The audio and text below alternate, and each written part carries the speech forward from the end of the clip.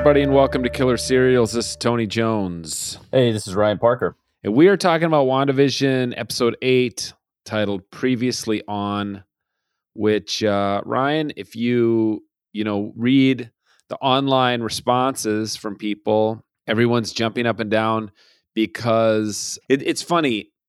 I guess I would say it like this. I've been loving the character development and like the super cool sets and designs and harkening back to other eras of sitcoms. And meanwhile, it seems like some of the comic book nerds have been a little bit frustrated that it's not revealing more about the origins of these characters, but then it flips on this episode. And online people are like jumping up and down, hysterically crying. I mean, really, like if you read the IMDb user reviews, people are like, I wept through this entire episode, and it's all like Marvel Comic Universe type stuff that people are excited about. Yeah, I had a friend text me about the episode before I watched the episode, and I could sense in her text a kind of an emotional experience, which I shared a little bit of. I mean, I think I like this episode for a variety of reasons, but yeah. Well, first off, you can never make fangirls or fanboys happy. So right. We just have to deal with that. I thought this did a almost too good a job of explaining who Wanda is. And by that, I mean, like, it just kind of gave us everything. Yeah. And, for people who were complaining about not having any reveals so far, it really does rehash. I texted, well, I don't think I texted you. I think I just wrote this in my notes. This episode could have been called A Christmas Carol. It was kind of like ghosts of tragedies past and how each of them had shaped, Wanda to make her the Scarlet Witch. So now what that means and what Agnes believes that means is yet to be seen. I'm sure we'll get that in the finale. But I quite liked it. Yeah, I think, like I said, for people who are into the I got the same thing from Tommy, a guest we had on a couple episodes ago, who's a real comic book guy and follows the story. He got up first thing Friday morning and watched it and texted me, "This is such a great episode." That was not my experience of it, but I think for people who are deeply, committed to that universe, I'm sure to see a backstory of a character and how she became who she is and why it was such a tragedy when her brother was killed, and then when her husband Vision was killed. This is obviously a character who's, we've talked about this at length, but who's suffered a great deal of grief and trauma and death in her life, and gets to the point where she just kind of can't take it anymore, and her chaos magic takes over and puts her into this, false world. There are a couple things I want to talk about, and maybe I can tee them up so we don't forget them. The first is Vision's role, or who actually Vision is in this series. How what we learn about director Haywood, I believe it's Sword director Haywood. Mm-hmm. Sitcom. I want to talk about sitcoms, both the aesthetic of this series, but also the way sitcoms have functioned in the world, and part of that being just this idea of what America exports. So I want to come back to Vision real quick. So far along the series, it feels like Haywood has been painted as the bad guy and the kind of villain for what he wants to do with Vision. But in this episode, it suggests that he is trying to dismantle Vision because it is an extremely dangerous weapon. Right. But also at the end of the episode, if you watch the post-credit sequence, I wonder if the whole thing wasn't just a ruse, like a ploy for him to bring Wanda into the equation because she is what was missing, right? Her energy, her magic is what ultimately reanimates the real Vision that Sword is in possession of. Right. And she has created the Vision that's in Westview. Is just another figment of her magical imagination.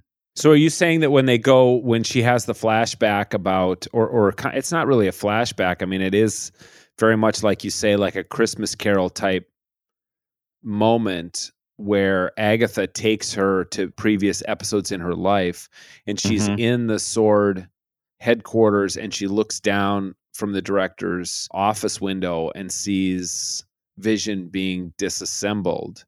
You're saying that was a ruse, like where maybe they actually trying to put him back together or figure him out or something like that? Maybe. I didn't go so far as like, are they putting them together or taking him apart? But just having him, teasing him in front of her, right? And maybe I'm making too much out of it. That scene also did remind me of that scene in Jesus of Montreal. I don't know if you saw that film. Oh, yeah. Where they disassemble at the actor at the end, or disassemble right there, taking organs. That just reminded me of that. And Vision is somebody, not making a Jesus comparison, but in the MCU recently, the cinematic universe, Vision sacrifices himself to relinquish the stone, one of the Infinity Stones. So yeah, I just it does throw a wrench into our understanding of a little bit about Sword, but also what Wanda's, the extent of what she's done, right? Yeah. The Vision that we've been with all along is not the real Vision. And somehow in the post-credit sequence, we see that Vision is back and could potentially be up to no good. I don't know. What did you want to say about the bigger theme of, Wanda and Pietro's family getting bombed and it being a Stark Industries missile that lands in their living room? Yeah, I think is such a cool thing in this episode to link so specifically American sitcoms and the export of those around the world, and how that shapes people who live abroad, their vision of what America is, and then the Stark Industries bomb that is just right there beside their apartment in the attack. And that is a central theme. I think in ways that's been a central theme in many of the entries in the MCU, this idea of American imperialism, of, war abroad at the expense of keeping people safe at home, or in order to keep people safe at home. I mean, it is the foundational theme of the Iron Man series, which really kicked this off. I mean, if you remember, I don't know if you saw Iron Man in the theater, but we really hadn't seen anything like it in terms of the tone, the wit, certainly the special effects, everything about it signaled, I think, what now we all know is this kind of era of, for people who enjoy watching these types of films, really high quality, for the most part, storytelling and filmmaking, special effects, and the whole thing. So that this comes back is really fitting for the universe that this is part of. But I found it quite interesting and smart that they included those two things. That it certainly helps explain the aesthetic of the show. Why does Wanda create a universe that is so influenced by American television? Because she herself was shaped, like so many people, by American television, learning English, shaping your worldview. And those are two of the greatest things that America exports, is entertainment and destruction. Yeah, that's interesting. And even there's another little connection here between the episode titled Film Before a Live Studio Audience. The commercial in that episode is for a Stark Industries toaster. And it has the same red light and beeping sound as the missile that she sees, sitting there. So anyway, it's maybe, even the advertisements that we've seen in the sitcom episodes, which I guess now 6 of the 8 episodes have been sitcoms and 2 have been kind of extracted from that style. I liked the Easter eggs throughout this episode too. When her father opens the suitcase with kind of all the VHS tapes, and if you saw it quickly, they were all referenced in previous episodes. So the Malcolm in the Middle, all the shows. And I thought, I don't know what you made of it, but I was oddly moved or impressed by the sequence of Wanda watching the Dick Van Dyke Show. Yeah. And the way in which it kind of faded, kind of replaced the dialogue of the show with some kind of atmospheric music, and how engrossed by that world she was, and how beautiful that world was in its own way, even though it's very simplistic when we look back on it now. but with Mary Tyler Moore, and just how sweet it felt. So sweet. I thought it was a nice touch. I really did. Yeah, so sweet. I mean, her laughter, when he trips over the ottoman, which is, the most predictable thing. I remember as a kid watching that. And sometimes in the opening sequence, he trips over the ottoman, and other times he stops and looks down at it. And, Dick Van Dyke being just this great kind of comic, bodily, physical comic actor.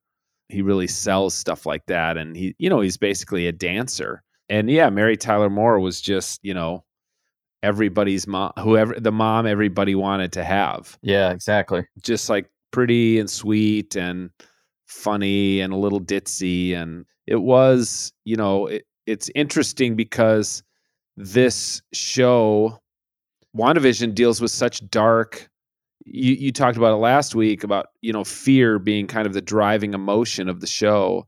And yet like Wanda's escape obviously is to go into this sitcom reality where you always joke about the Petries sleeping in different beds or whatever. And like, oh, back in that day, you couldn't even show a husband and wife in bed together. And then there we see that exact thing. We see a clip from the show of the two of them in their separate beds with a bedstand in between, So again, it's back to what we've talked about. It's like it's a reproduction of an America that never actually existed. Yeah, and where here we are back to the simulacrum, the whole thing. But I also want to say a word about the sitcom and the role of the sitcom in this series, and I don't want to dismiss it. Josh, who edits this podcast for us, thank you, Josh, said something to me yesterday about the entertainment industry being something like 3% of our GDP. Mm-hmm. And that's no small number. No, dude, not that small. That seems like a small percentage, but that's not a small number. And so the work that does in the world, just in terms of employing people, but also of entertaining people. And I wrote something in my notes of sitcom as a tonic. Yeah. And, you see that in the series, a sitcom world that Wanda envelops herself in as a grieving adult. The role of the sitcom as a child for her as a form of entertainment and distraction from the horrors of the world outside her window. And it's no wonder that The Office right now is one of the most popular shows, streaming or otherwise, during the pandemic. Yeah. There's something that's comforting about that. And I love the way that Pietro and Wanda talked about, what did they say? What is a shenanigan? Or something like, it's less scary, but it's like resolved in the end. Right. So you get to watch this, harmless problem. And then there's resolution, and I'm not saying anything new here about 30-minute or 1 hour network programming, but I think that is part of what this series is about, is how these worlds of entertainment work on us and in us. Yeah. That's funny that you say that, because my kids are obsessed with The Office, and I'm not really one to watch something over and over again. Maybe I would watch MASH over and over again, but my kids have watched, I think they've watched the Office 3 times all the way through, all 9 seasons or whatever. You would watch Ted Lasso over and over. I guess I should watch it one more time because I miss it. I miss it so much. I miss it. You were right. Yeah. I mean, I really miss Ted Lasso since I watched Sidebar, it.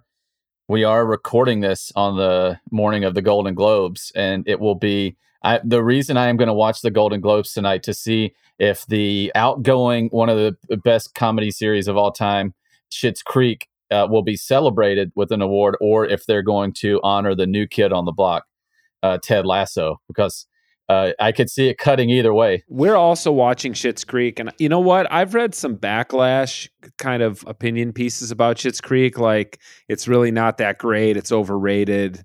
It's kind of Johnny One Note. I mean, it's the same jokes all the time. You could, I guess, level the same criticism at Ted Lasso in that, like, how many jokes about tea tasting like, brown dishwater, or how many Yeah, Trash how many different jokes about how the British have a different word for the trunk of a car. There's a lot of that, but I don't know. I personally, I like Schitt's Creek. It's a great escape, but I personally think Ted Lasso is a superior show to Schitt's Creek. Don't sue me. But let's talk about one more thing before we go, and that's this quote from Vision in which he says, "But what is grief if not love persevering?" So, Tony, let's play it. Sorry.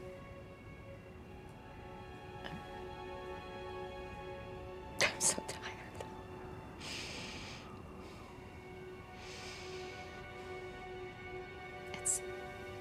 It's just like this wave washing over me again and again.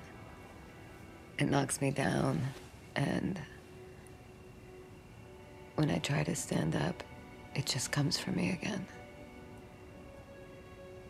And I can't. It's just gonna drown me. No, it won't. How do you know? Well, because it can't all be sorrow, can it? I've always been alone, so I don't feel the lack. It's all I've ever known.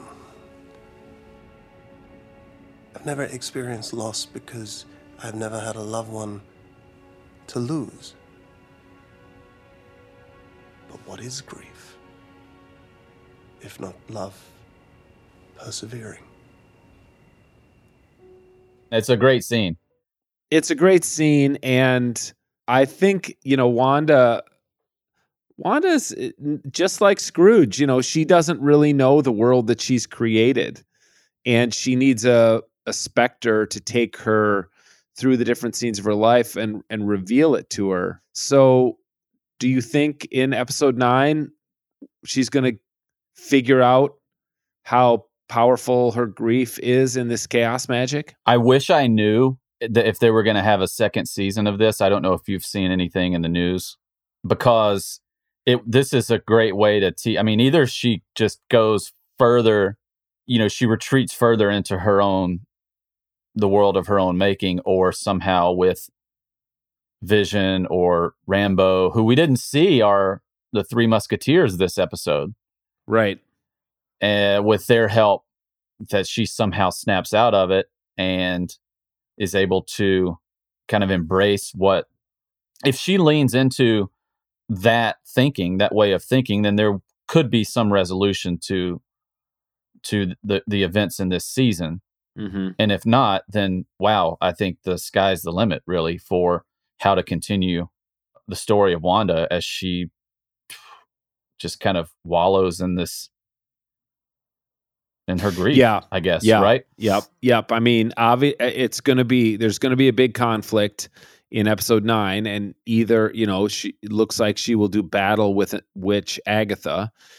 And if she wins the battle, she may do what she's done all along, and that's continue to live in this fabricated world that's the equivalent of a sitcom where everything resolves after 22 minutes and, nothing really bad ever happens. We see a little clip of the Brady Bunch in this episode, which is exactly, the Brady Bunch is like the dumbest, funniest, dumbest conflicts of Greg asked 2 girls to the prom at the same time, and he has to, and it's escapism. So yeah.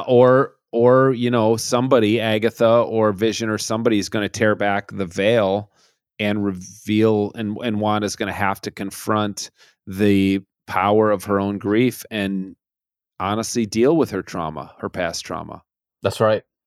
All right. Well, it all leads to episode 9 coming up next week. So thanks everybody for listening. We really appreciate your support.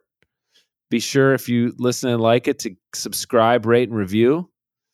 And we'll see you next week for the big season finale of WandaVision. Take care.